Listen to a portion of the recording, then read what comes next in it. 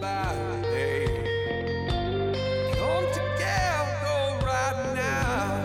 Everybody, come together right now. Everybody. If you like sports talk with absolutely no sports talk, welcome to the latest edition of the Just Not Sports podcast. This is the show where a couple guys who work in sports talk to the people who play and cover sports about anything they like, just not sports. On today's episode, we will talk to two-time gold medalist Maggie Steffens, one of the brightest stars in one of America's fastest-growing sports, water polo. Maggie's got family connections back in Puerto Rico. Her father's from Puerto Rico. She has kicked off a really awesome campaign to try and raise money for the victims of the hurricane and for the rebuilding efforts. We go deep on that. We go deep on her love of Puerto Rican music and just the pressure that she feels to try to make something positive out of what is a really, really difficult situation. And we're also going to break down the latest happenings in the sports world, which can't say it was the greatest week in the world to be into sports, but we will do our best to make you not want to just put on the saddest music ever and get into a corner by yourself as best we can. I'm your co-host, Brad Burke. I'm a sports marketer in Chicago, and joining me on the line is Gareth Hughes, our 7-time Emmy-winning sports producer from our Brooklyn bureau. Gareth, let me just say this. The Yankees are currently playing in the playoffs. How much has New York caught that second wild card game fever? I'll say this. I think the people of New York City were more into the Yankees this year than I'd seen in a long time, just strictly because of Aaron Judge. But I haven't seen anyone get that excited about baseball since the Mets of 2 years ago. That was a fun moment to live in New York and be like, oh, cool, we're into this. Okay, got it. Go Mets. We'll see how the next tonight plays out. Yeah, I mean, first of all, I haven't seen anybody in New York get that excited about baseball since 2 years ago. I mean, get fucked, bro. Like, that's fair. Hold on. I was also like, no. But Brad, in that moment, forget the Cubs part of that. That was like, I was just every pet peeve I hate about sports statistics. You know, it was like, that is the longest run since week 4 of 2016. Yeah. Like, that's a year. That's 1 year. Can I just tell you right now how much I love the Cubs are back in the playoffs, and I am apathetic, brah. Hey, we might win, we might lose. It's cool.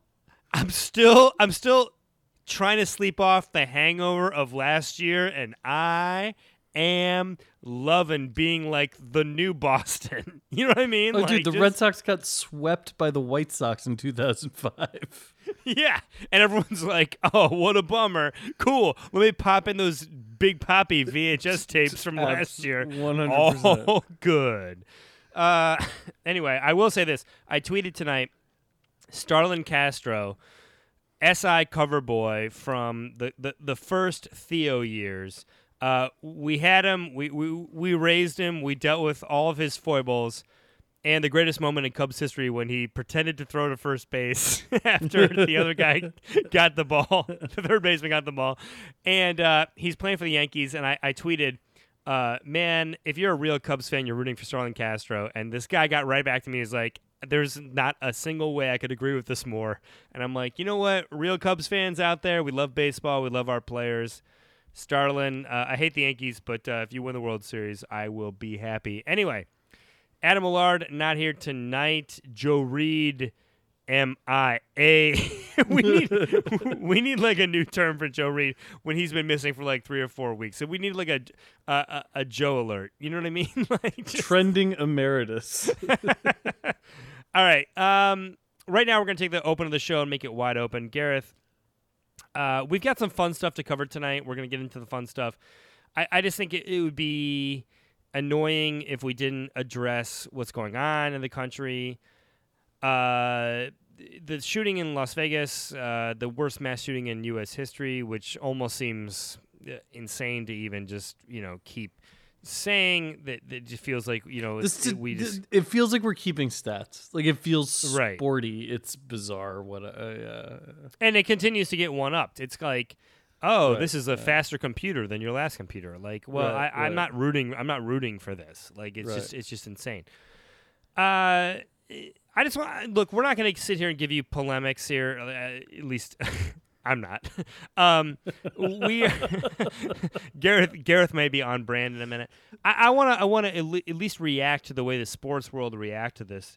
I think it's instructive on the sort of communal stages of grief. I mean, we had the huge wave of thoughts and prayers, shocked and saddened, which came from like virtually all mainstream athletes on Twitter.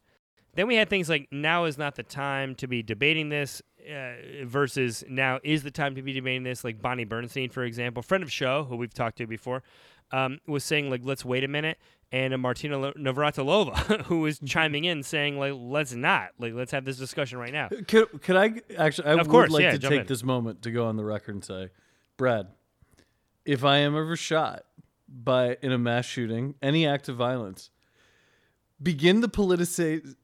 Don't wait for my body to turn cold. Get political immediately, okay? You have my public permission. It's going out on the airwaves. All right, let me read you some of Chris Long's tweets, and I think this is very instructive to the way the debate goes in this country.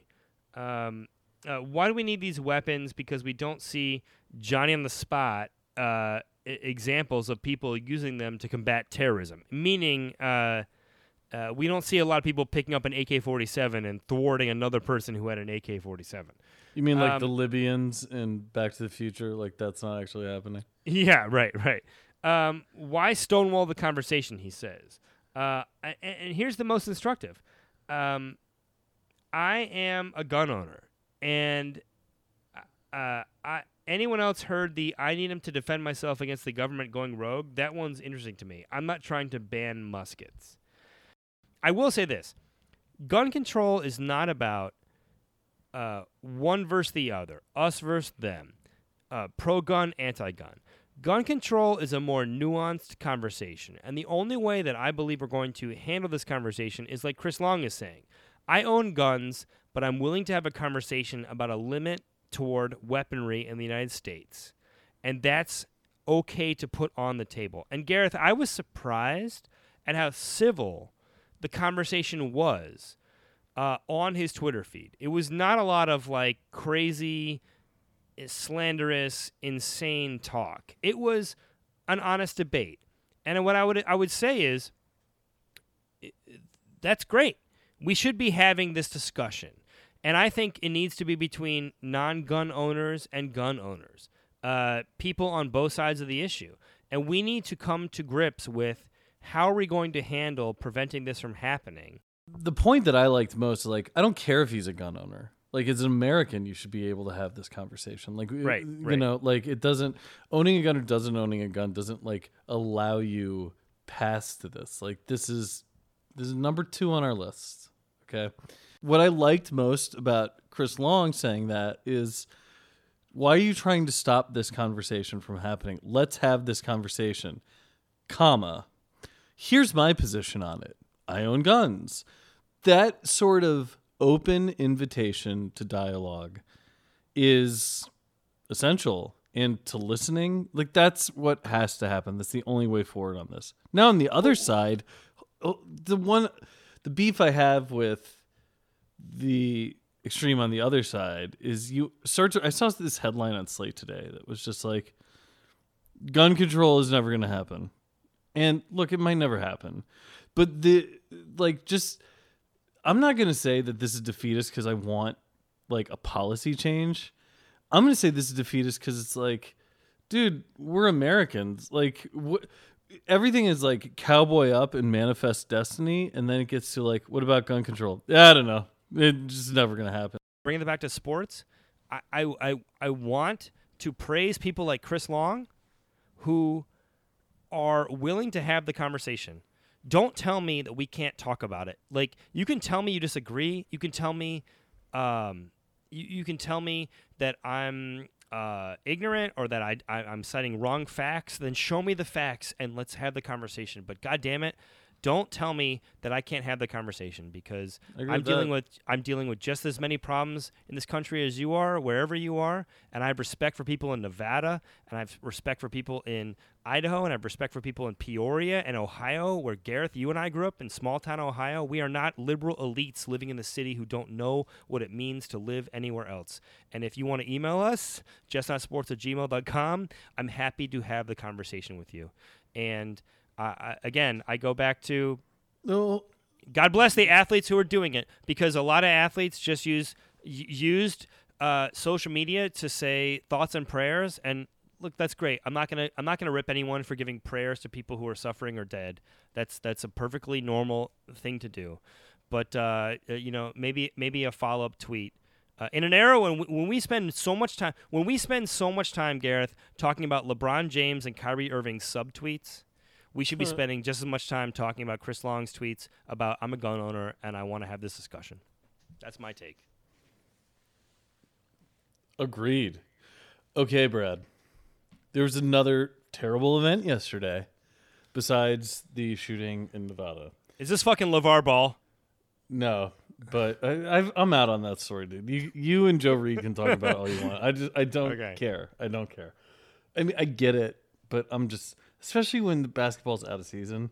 I'm talking about the death of Tom Petty. Now, I have two things I wanted to get into about Tom Petty. Number one was my perfectly made tweet about it. I didn't see that one. Okay, I wrote, Tom Petty is now the greatest American artist because he was an all-time musician, and his death distracted us from a vital debate on gun control, which is like nothing more American than that, right? Well, so this becomes a question I want to ask. Is Tom Petty the most agreed upon artist of the last 50 years? Like, I'm a music snob, classic rock. Like, does everyone just sort of agree that Tom Petty was awesome in a way that you wouldn't agree on other bands? Oh, man.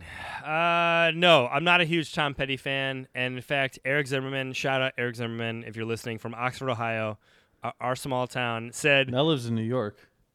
Said once, I heard the new Tom Petty song. I knew all the lyrics halfway through. I was like, yeah, I get it. It was Running Down a Dream, maybe?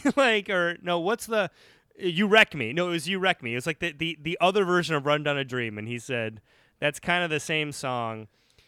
I like Tom Petty. I think he has his place in American music. I would not put him as the greatest.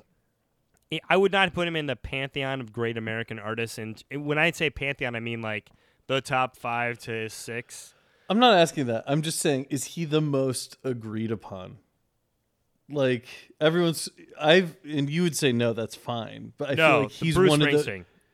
of the... who does not agree on Bruce, right? I'm out on Bruce, bro. Yeah, but like Born in the USA, like he appeals to everyone. He's like a Jersey guy, New York, like the East Coast loves him. Small towns love him. All America can get jingoistic about him. I'm throwing the flag on. I'm out. We're not talking Bruce here tonight. And I mean no, that but with you asked me, is he the most agreed upon act in American history? No, and is I'm a saying, fair no, question. I think Bruce. That's fine. Okay. Is Running Down a Dream? Is it a top 3 stadium song all time?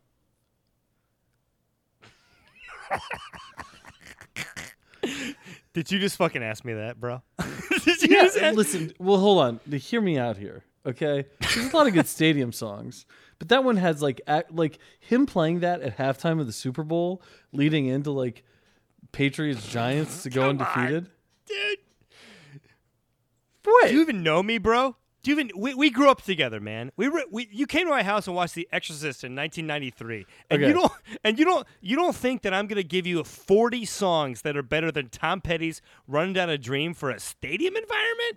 Def Leppard's "Pour Some Sugar on Me." That's a stadium song. Like, okay, fine. Metallica, like Wherever I May Roam, that's a stadium song. Like, that's what I'm wondering. Like, are you saying, is it the best band, like, plays it live song? I'm cutting you off here. I am conflating it with Stadium because I saw Tom Petty in Stadium. But here's what I am going to say.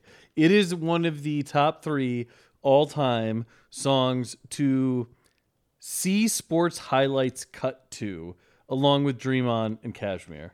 That's my take. So, all right. Well, look, to answer your question, no, no on both counts. Tom Petty, no, not best stadium song, not best sports highlight package song. I'm not going with any of that. I've always said the greatest sports highlight package song never used is clearly the Asteroid song from Empire Strikes Back. Gareth, you had the discussion in 1998, and I'm still waiting to see it on the Final Four broadcast. All right, to end wide open, I have one more. Gareth, this week, the ultimate conversation was about what I call the butt hurting of America, which was Twitter moving to 280 characters and only like a handful of people getting it, and all the blue checkmark assholes being like, oh no, this is awful. By the way, if it was me, I would be totally telling you twice as much crap. I literally looked to try and find a database of like all the sports people who got it, and I've only found 2 sports people who got 280 characters. One was Pablo Torre, who instantly had a lot of fun just being like, ha ha ha ha ha, and 280 characters, which is the equivalent of taking a Lambo out to a parking lot and doing donuts, which, I mean, fine, Pablo, like, enjoy your moment, but come on. The second was Big Cat from Barstool, who instantly noticed it and then said multiple messages to Jack Dorsey being like, this is stupid, don't do this. And I got to give a shout out to Barstool and Big Cat for doing that, because 280 characters on Twitter is terrible, and they should absolutely 100% not do it. And thank you for using your platform for good. The thing, I mean, it started to pop up more and more. The jokes about how long it was ran out pretty quickly. I did find when people started to use 280 characters earnestly, like my eyes would glaze over, or I would just like scroll right past it in my Twitter feed. Like, it's not what I use Twitter for. Like, it's not it, man. But what this came up, I think it was, I might be wrong, but I think it was someone on my tweet named Kevin Buist. He works for the Grand Rapids Art Museum. And I've always liked his Twitter feed. And he basically asked the question, if Twitter had started out like 10 years ago as 280 characters, would it have taken off? And I think the answer is not in the way it did. And like, it would have had some sort of traction.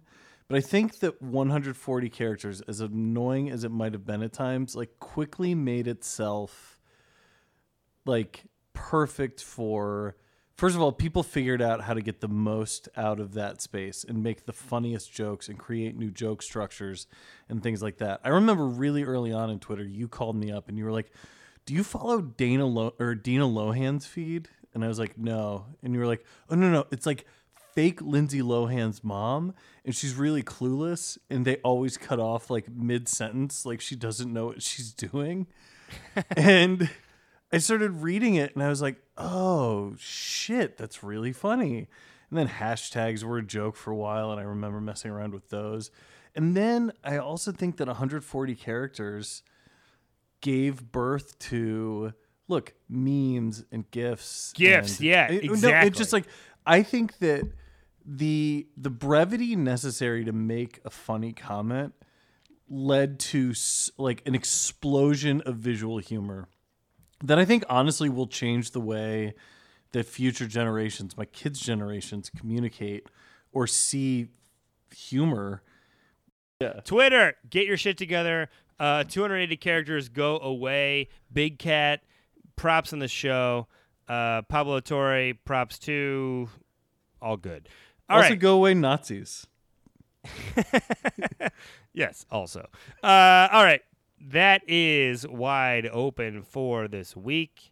We are going to go to an interview with Maggie Steffens. Maggie is a 2-time world champion water polo player, 2-time Olympic gold medalist, water polo player. And I was not lying when I said water polo is one of the fastest growing sports in the country. Maggie's just got a great personal story to tell about her connection to Puerto Rico, her pride and respect in the people there. She's someone that reps the USA at the Olympics, that has won glory for this country, but she feels a very strong pull through her family back to Puerto Rico, and she has kicked off a really great campaign to try to aid the people there that I hope everyone gets involved with.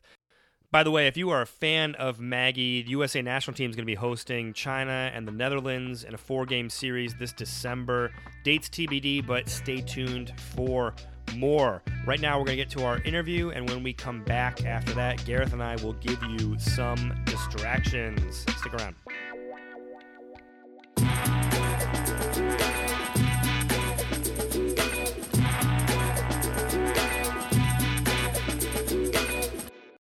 I guess let's start here. Let's tell our listeners what your connection is to Puerto Rico, because you have a very strong family tie back there. Yeah. So my dad is from Puerto Rico. So my mom is from Orinda, the East Bay, California, not too far from where I grew up.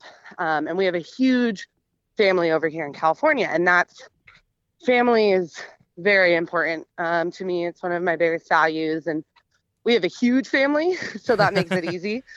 But the other side of it that not many people hear about, because we have such a huge family over here in California, is the other side of our family, who all live in San Juan. And so my dad grew up in San Juan. He has 2 sisters. They lived in a couple different places, but he grew up playing all different sports there. But water polo was kind of what led him to the States. So he was on the national team there. Would come, like, one of his first trips to California actually was to Stanford, which is so funny because he's a Cal Bear, die hard, all the way, blood, sweat, tears. But yeah, so he played on the Puerto Rican national team. And then Pete Catino, who ended up being almost like a father figure to him and the Catino family, really kind of welcomed in my dad, who is, this Puerto Rican who couldn't really speak that great of English, somehow was able to get through Cal. He always jokes about how we all went to Stanford and Cal. He's like, I don't know how that happened. But so he came over here and did some stuff, won 2 national championships at Cal, did some stuff with the national team. His family wasn't, in the best money shape. So when he was in California, which is really, really far, for a small island like Puerto Rico, they didn't have enough money to fly him back and forth or fly his parents back and forth. So he spent a lot of time at Cal, Christmas breaks, staying in the fraternity. That's actually how him and my mom got close, because he played with my uncles, a bunch of schnugs. And whatever, met my mom, and then they ended up staying over here. And so for me, growing up, it was always our family trips were to Puerto Rico. It was to the Caribbean. And those are some of my richest memories, because the culture there is just one of the most amazing things. It's everyone there is family. So I have an aunt and uncle, right, who are literally my brother or my dad's sisters. But then I have 100 more aunt and uncles who treat me like a daughter and treat our family like family. And, our family's a little smaller over there, but we're also super close. And I don't know, it's weird. Whenever I think about family, I obviously think about the Schnugs, but I think about being in my name. We called her Abby, short for Abuela. And Abby's little tiny front yard, and all of the family just sitting out there talking for hours. You know, that's just what you do. So it literally, that place is home for us. And my dad is very passionate about family and where you come from and representing your family name and representing, you know, what those values mean. And so that's been kind of ingrained in us since we were little. And like, even for me with water polo, it's like when I feel loose and I'm feeling good, like I'm listening to salsa music and like, you know, it's like, it's in my blood, and it's something so powerful, I think. And we are so proud to be Puerto Rican because of my dad. And he's a role model for so many Puerto Ricans because he was one of the first to leave. It's really hard to leave the island and like not necessarily do something, but many people will leave for the East Coast and come back, you know. And he like went to California, and then he was a champion, and then he started his own business and he made something of himself. And it's been cool for me just over the years. I've met so many people who I've never met before, and they're like, Kaki has been such an inspiration. So I don't know, it's just, there's these deep roots there. I was going to ask you, I think for a lot of people, this reinforced, and in the most terrible way, of course, and we'll talk more about the hurricane and what you're doing about it in a second, but this did reinforce for a lot of people just how connected Puerto Rico and the United States are, from both a technical perspective, but also so much of the cultural perspective, so many people who have family roots there. And I guess from your perspective, is it surprising when so many people all of a sudden on Facebook are realizing for the first time, oh, right, like this is, you know, technically part of the United States in a way, and we need to be treating it with the same respect that we would the other areas that have been affected by similar tragedies? Totally. And I wouldn't say I'm necessarily surprised. I'm just like, okay, you know, now we're starting to get it. Because I think there's two sides to it, right? Like Puerto Ricans are very proud to be Puerto Ricans. And like I talked about, there's a culture there that's very different than living in the States, right?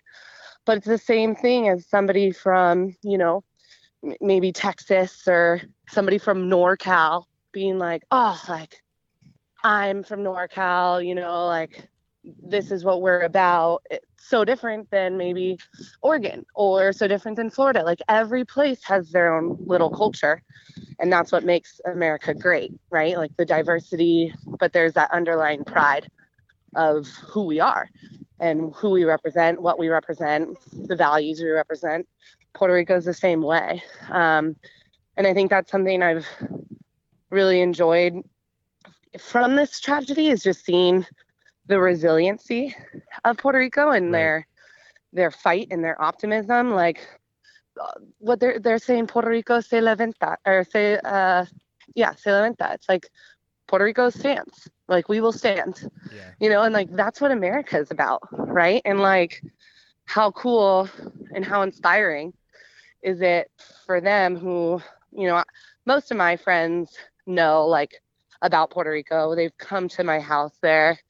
And they love it, right? And so they know what Puerto Rico is. But it's funny, like so many people are like, oh, like Puerto Rico, it's like Mexico, you know, or like don't understand what a Commonwealth means or stuff like that. So I wouldn't say I'm surprised. I'm more just in a weird way, right? Happy, like we're all in this together. Like we're all on the same team ultimately. Although we may wear different flags at times, you know, or have a different culture. We're all on the same team. And like, I don't know, I hope that it's unfortunate that something like this had to happen for even the conversation to come about, you know, but Puerto Rico's resilient, and you know, it's amazing to just hear them. And even like my dad has been taught, like, and he's one of the most optimistic, just lives life type person. And that's the Puerto Rican in him. Right. And Right. we get to talk to him for a couple of minutes, every couple of days when he was in Puerto Rico. And he's just like, you know what? We're making lemonade out of lemons. Puerto Rico, we will stand. Like, we will come together and we will stand. And I got to see him yesterday and obviously had a good hug. And then right away, he was on the phone with people okay, I'm in California now. Like, let's figure out what we can do. Yeah. So, and speaking of that, I mean, you've jumped in yourself too. And when did you first decide, hey, I gotta do something? I have a platform. And how did you come up with the idea of push-ups for PR? Yeah. So, my mom, we have a family home in Stinson Beach, and which is a very special place to our family as well. And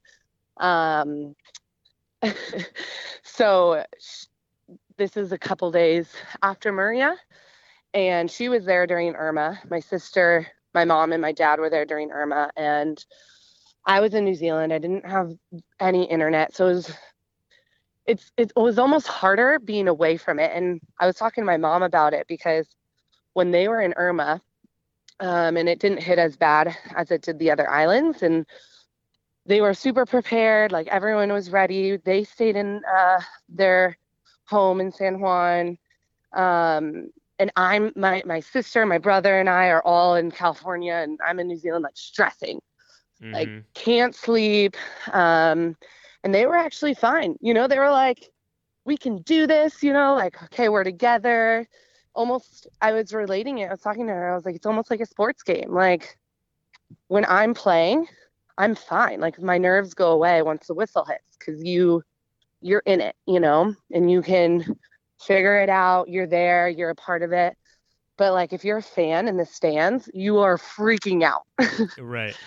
And, like, a team could be down by 4 and I'm there and I'm like, oh, we're good. Like, we're fine. We're down by 4. It's all right. We'll get the next goal. And my parents or siblings or whoever on the stands are like, oh my God, Yep. And so she got out of there after Irma, came back to California, and my dad, he was like, this is my home. Like, I need to stay with family and make sure that, we're together. And so for Maria, my dad left our home and stayed with all of the Steffens over there. They all stayed in the same home. And my mom was with us, and she was starting to feel how we felt, like, she was a fan again, but not necessarily a fan, but she was in the stands watching, and so we were at Stinson Beach, and none of us could really sleep. And this was like a day or two after Maria. And so we were like, okay, we need to get out this energy and this, like, negative emotions. So we did, like, a circuit, just, like, on the beach, just, like, a little workout. And we were listening to, of course, Spanish music, Puerto Rico Puerto Rico Power, Pandora. And just to, like, get our minds off it and do something else. And then we went inside and we were thinking about it, and we were just like, oh, like, I wish. It's so hard being away. Like, we can't do anything. And then we were sitting on the couch, and then we were like, screw that. We can do something. Like, let's figure out what we can do. And then we had been doing this circuit, and I was like, you guys, like, why don't we just try to raise a bunch of money and, from here, and because that's what they need, like, supplies. They need money for power and generators. They need money to help get the trucks back on the road, and stuff like that. And so we were like, literally in that moment, I looked at my mom and sister, and I was like, you guys, we should do push-ups for Puerto Rico. Love it. And then we just started getting, like, we were like, oh, we could even do pull-ups for Puerto Rico. Planks for Puerto. We were just kind of, like, goofing around. Hey, not all of us can do pull-ups for Puerto Rico, okay? Yeah. Let's go easy. Yeah. So then we were like, you know what? Like, clearly we're a fitness family. We literally just did a circuit to get our minds off of Maria, and that was the only thing we could really do. Like, we don't have enough money to send a jet, like we have the love, like we're trying to spread the love, and we were like, okay, we need to help spread awareness, because it's what was unfortunate about Maria was so many islanders came to Puerto Rico for safety as like refugees almost after Irma. And Puerto Rico was this welcoming island. Like, literally, Puerto Rico spent money sending people and picking people up from all these islands that had just been devastated. And, all of these people come to Puerto Rico thinking, okay, like, I'm safe now. And then boom. And that in itself was just like, so that's what Puerto Rico is about, bringing people in, making them family. And then all of a sudden this hit. And so we were like, we need to bring awareness to this. Maybe we can, make some money. And so we were thinking even about like the ice bucket challenge, how like, right, maybe we could try to do something where it grows. So literally the next minute we went outside and literally just like out of nowhere filmed that video and put it up. And, we're at about like 13 grand now. Which is great. Like, I'm super grateful for $50, $25. I was like, literally, you don't even need to put money and just share the video or like, share it so that they feel the love and know that they're being thought of. And yeah, so then I basically reached out to friends and I tried to challenge a bunch of Puerto Rican athletes that I know of who, like when we were at the Olympics, Jess and I would always try to find like Carmelo. We'd always try to find those Puerto Rican Americans, right? And because there's that pride there, which is amazing. right. They didn't do it, but they're also doing their own amazing fundraisers. And we're much smaller scale, and we knew we weren't going to be able to reach as many people, but what counts is the effort. What do you want people to know who are sitting here in the comfort of our homes? Like, what do you want people to know about the next steps? Not just, look, they should go check you out on Facebook and, on your Twitter, on your Instagram. Like, there's all sorts of links back to the GoFundMe page. But like, what do you want people to know and to do and how do you want them to think about the challenges that lie ahead for Puerto Rico and how we should be as Americans thinking about those challenges in ways that are productive and might actually help? Yeah, for me, the main thing I think about is like, and obviously I represent the USA. And so there's like, I have a lot of pride there. And for me, like one of the first things I think about as Americans is teamwork. And like, that's been a part of our foundation ever since we started, and it's about that humility of we can be better, right? Like every day we can get better, we can grow, we can take on a new challenge, but then we're not going to do it on our own, right? It's a team. And that's what Puerto Rico is doing right now. They're humbled by this experience and they're working together. And for me, it's like, how can we all work together as one people, and I was talking to my dad and it was hard for him at times to get some words out. And he was saying, no one will ever know until they've been through it. And so we can be as empathetic as we can, but, there's a lot of things you can't do in life when a hurricane has just devastated your entire, home and lands that we take for granted. There's been so much information and misinformation about the actual efforts that have been made on the ground. Since you had family that were there, what did they tell you about the communication and the relief efforts coming from the United States? Yeah. To be honest, I got to talk to my dad briefly, and a lot of it was, I'm okay. I'm alive. Right. Your cousins are okay. They're alive. This is happening. There's a 4-mile long line for gas. I was able to get to the ATM today and got some money out. My dad was really focused on like a restaurant opened and had some power. And so he was like, we need to go to the restaurant and show smiles and be each other's cheerleaders. And Puerto Rico, like, we will rise, like we will stand, and literally those were our conversations, not even full sentences, but like, how much can we get across in 2 minutes? Like, te quiero mucho, Yeah. And I know, I don't remember what the date was, but it had probably been at least like a week, maybe 8 or 9 days, like after the hurricane had hit. And it was really unfortunate for him when he told me that not much had changed. And not that like 9 days isn't that much time for real change, but there wasn't much help. But also I don't really know in what regard or how or from who. Also, there wasn't much help because there's no communication. Like, I got to talk to him on the phone barely, and same with my mom. And, he is getting frustrated because all these people are saying like, oh, we need to sign this petition or we need to ask for help. And, he's like, we don't have a www.com right now. Like, Right. we can't do that. So we can't even, the only way we can communicate with one another is if we see each other face to face, or if we're lucky enough to have gotten a little bit of power and get some service. So I think that really delayed a lot of recovery. It was very difficult to even just communicate in general. So I'm super grateful just to hear how many Americans have been helping, and the government has definitely been starting to step in. And it's hard to ask for more because there's so much going on in the world. Right. So I don't know. That's a little hard for me to talk about because I wasn't No, of there. course. Yeah, no, Yeah, I just I'm thought not there. I just think it's helpful to hear.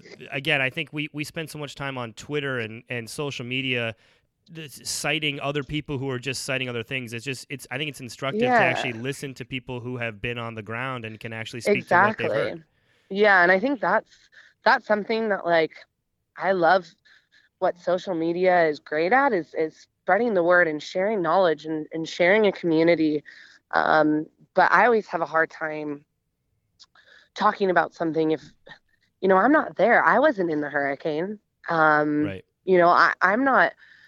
I can't feel what they feel as much as I can live through my family is there, like my home is there, but I wasn't. And only they know. And I think the more we remember that, and with anything, and some of my friends were in Vegas, and just a lot of things have been happening where we can't imagine what they're going through. And maybe some of us can relate for sure, but what we can do is be a team, and obviously I'm an athlete, so I always relate it back to team, but it's like, if somebody on your team is struggling, if there are a few people on your team that are struggling, whether it's emotionally or physically or mentally, you're going to do whatever you can to lift them up.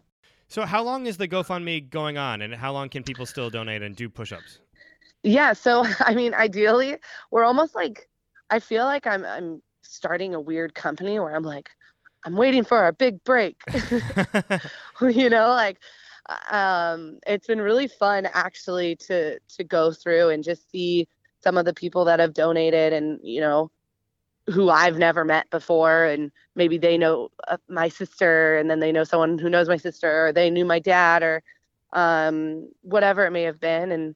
And to see that, like, teamwork, and it's amazing. And I'm just like waiting for that one big person to like do push-ups for PR. And then, because that's what so much of it is about, is that, like, oh, this person's doing it, that's cool, like maybe I should do it too, and get the ball rolling. And so I'd love it to have a big break, but we're just kind of having fun with it. And like you said, there's purpose to it, which makes us feel like a little bit more in control of what we can control. Ideally, we put a goal of 50 grand, which was a huge goal, but literally we made this campaign in 2 minutes, and we were like, why not dream big? That's what we're about, right? Like, that's what we've been trying to do since we were a kid. Like, I've been Right. dreaming of being an Olympian. Like, we dream big. That's what our family does. And so we're like, well, you never know, if we get short of that, amazing. Like, literally, we were just excited when we hit like $1,000. So ideally what we would like to do is probably go, it would be amazing if we hit 50. And if we did, unless it kept rolling, obviously we would keep going with it. But we also, something that I think people forget about is that it's not just about the first day and helping, it's sustaining it. Yeah. And like, I think that's the worst thing about a lot of natural disasters is that, the effects of it don't end the next day. The effects of it last for months, even longer at times. So, we've talked about it because we were like, oh, should we try to get a bunch of money right away and then send it over right away through supplies or with like power generators. And then we were like, you know what, like we should almost wait a little bit longer, see how much we can really make an impact and like help sustain the relief efforts.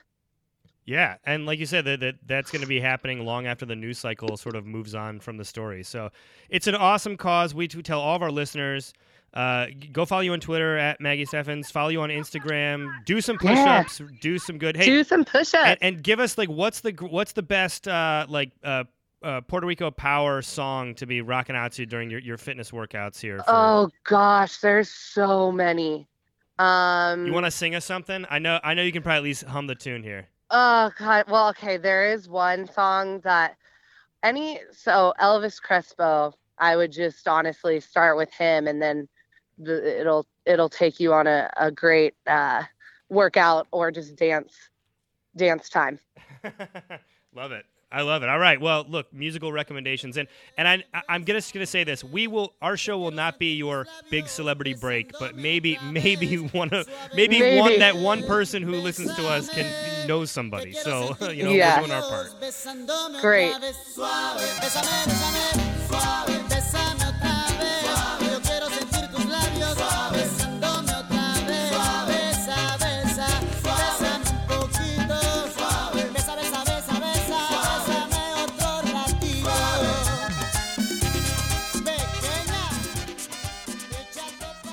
And we are back in the sports world. When athletes, coaches, media do anything interesting, we shit on them and tell them they are a distraction. They should get back to watching game film. This is ridiculous. Life is just work and the things that distract us from work. So on this show, we celebrate the distractions in our life, and we're going to do that right now by telling you what is distracting us. Gareth, I'm going to start. No. I texted you 2 days ago. I said, I'm going first. Okay, fair enough. I got this. Go. Brad, you and I are both from Oxford, Ohio. We grew up together. And last week, I was out at a bar, a couple buddies of mine, and we were having dad night. We met these moms who were having mom night. And I ended up talking to this woman, Courtney, shout out. And she's really into podcasts. And she is really into true crime podcasts. You two would, I don't know, you guys would go round and round. So eventually she asked me where I'm from. And I said, I'm from Oxford, Ohio. And she goes, oh, from The Accused? Accused? Yeah, Accused. Yeah, from Accused, yeah. Not The Accused. That is a Jodie Foster movie with a famous horrific rape scene. But no, so from Accused? And I was like, what? And she's like, oh, yeah, big serial kind of true crime podcast about a murder of a Miami student in Oxford, Ohio in 1978. Yeah, by the Inquirer, right? Yes, the Inquirer did it. By the way, shout out to the Cincinnati Inquirer. Between Accused and their huge, 1 week in the heroin epidemic article of a couple weeks ago, which was incredible and terrifying, the Inquirer is doing some great work. But can I give a shout out to the Inquirer for me being a finalist for their entertainment reporting job, and they didn't hire me, and I ended up marrying my wife because of that? Thank you. Yeah, mad props, yo. 2 children later.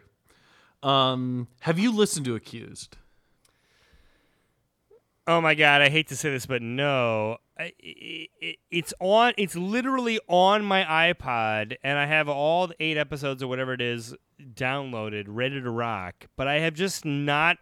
It's a.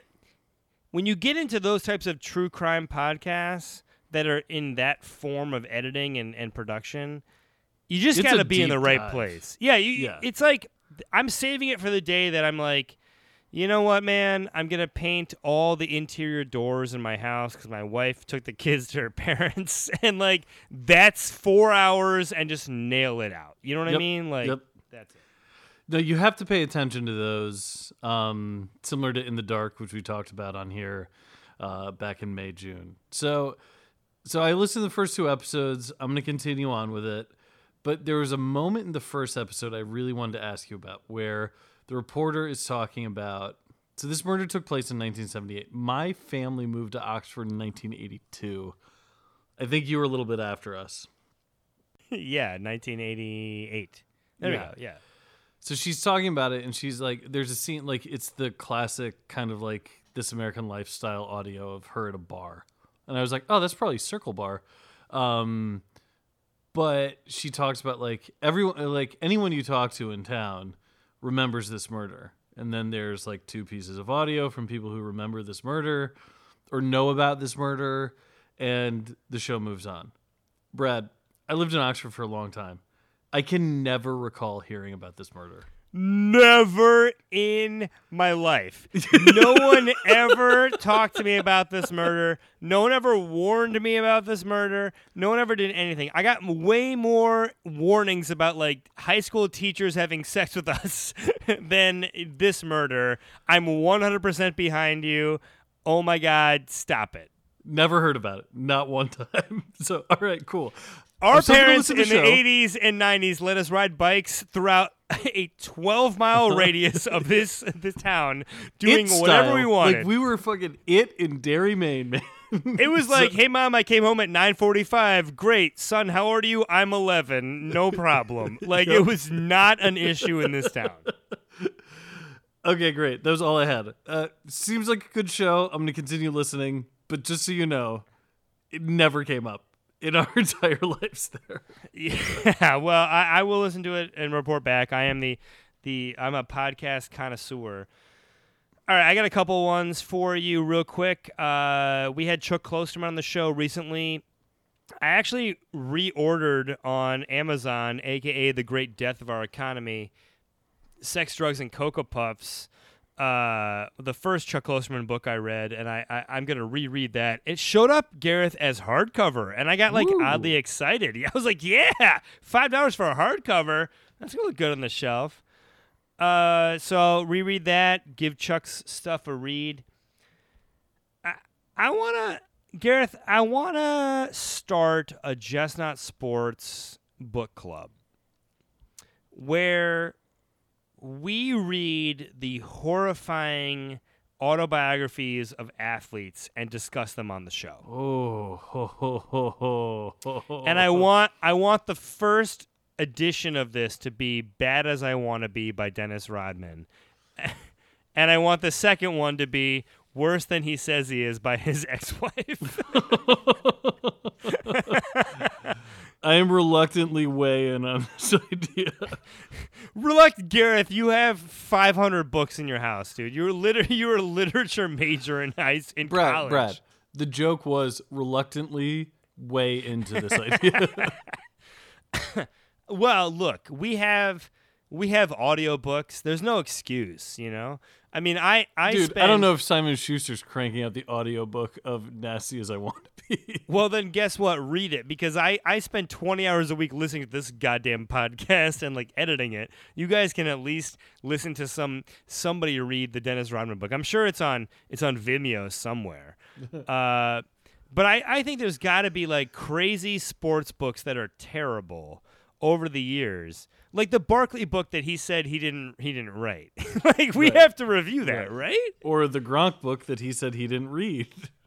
We should call the Just Not. So what do we call this? Like, Just Not Books, or I think we call it something else entirely. We can workshop it, but we can break format with our show name.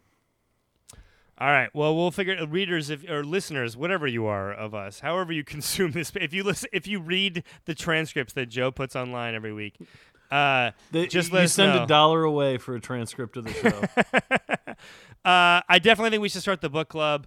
I definitely think it should be Dennis Rodman. And I'm definitely going to be upset when I realize the same people who will refuse to watch a Kevin Durant or Stephon Marbury movie to discuss it with us on this show tell me, no, Brad, I did not read the book. I'm the only person who wasted my 3 hours of free time a week on this garbage. Get ready for that. Spoiler alert. That is our show for this week. Wanna give a shout out to our guests. Want to give a shout out to all the listeners who send us great tweets, great emails every week. Keep them coming. We're happy to bring up any topics that you want. Gareth, any shout outs from you? Hey everybody, things are weird, things are tough. Just keep your head up, man. Just try to be helpful and nice and kind to each other. We can all get through this together. Yeah, and hey, look, I want to say this. We probably should have said it on the top. Like, just because you support the right of a person to kneel during the national anthem does not mean you don't appreciate the efforts of first responders. We know we do, and the stories coming from Vegas about off-duty cops like laying on civilians. Look, it's what I said earlier. It's a nuanced time. Don't judge every action with a visceral reaction to the other side. We all appreciate everyone that's doing great stuff in this country, and we all appreciate our ability to speak out about the things that we care about, and let's just have the discussion. And Adam's not here, so we're not going to give his shout-outs except for Gareth and I trying to do it. So I'm going to shout out my boy Uzi. Def Jeff. Lil Swanee. Meech. Ron Mack. My other cousin Ron. Did we forget someone? No, you say this every time, and we haven't, and we don't. All right, well, in the immortal words of Shaquille O'Neal, booty rappers. Stay booty.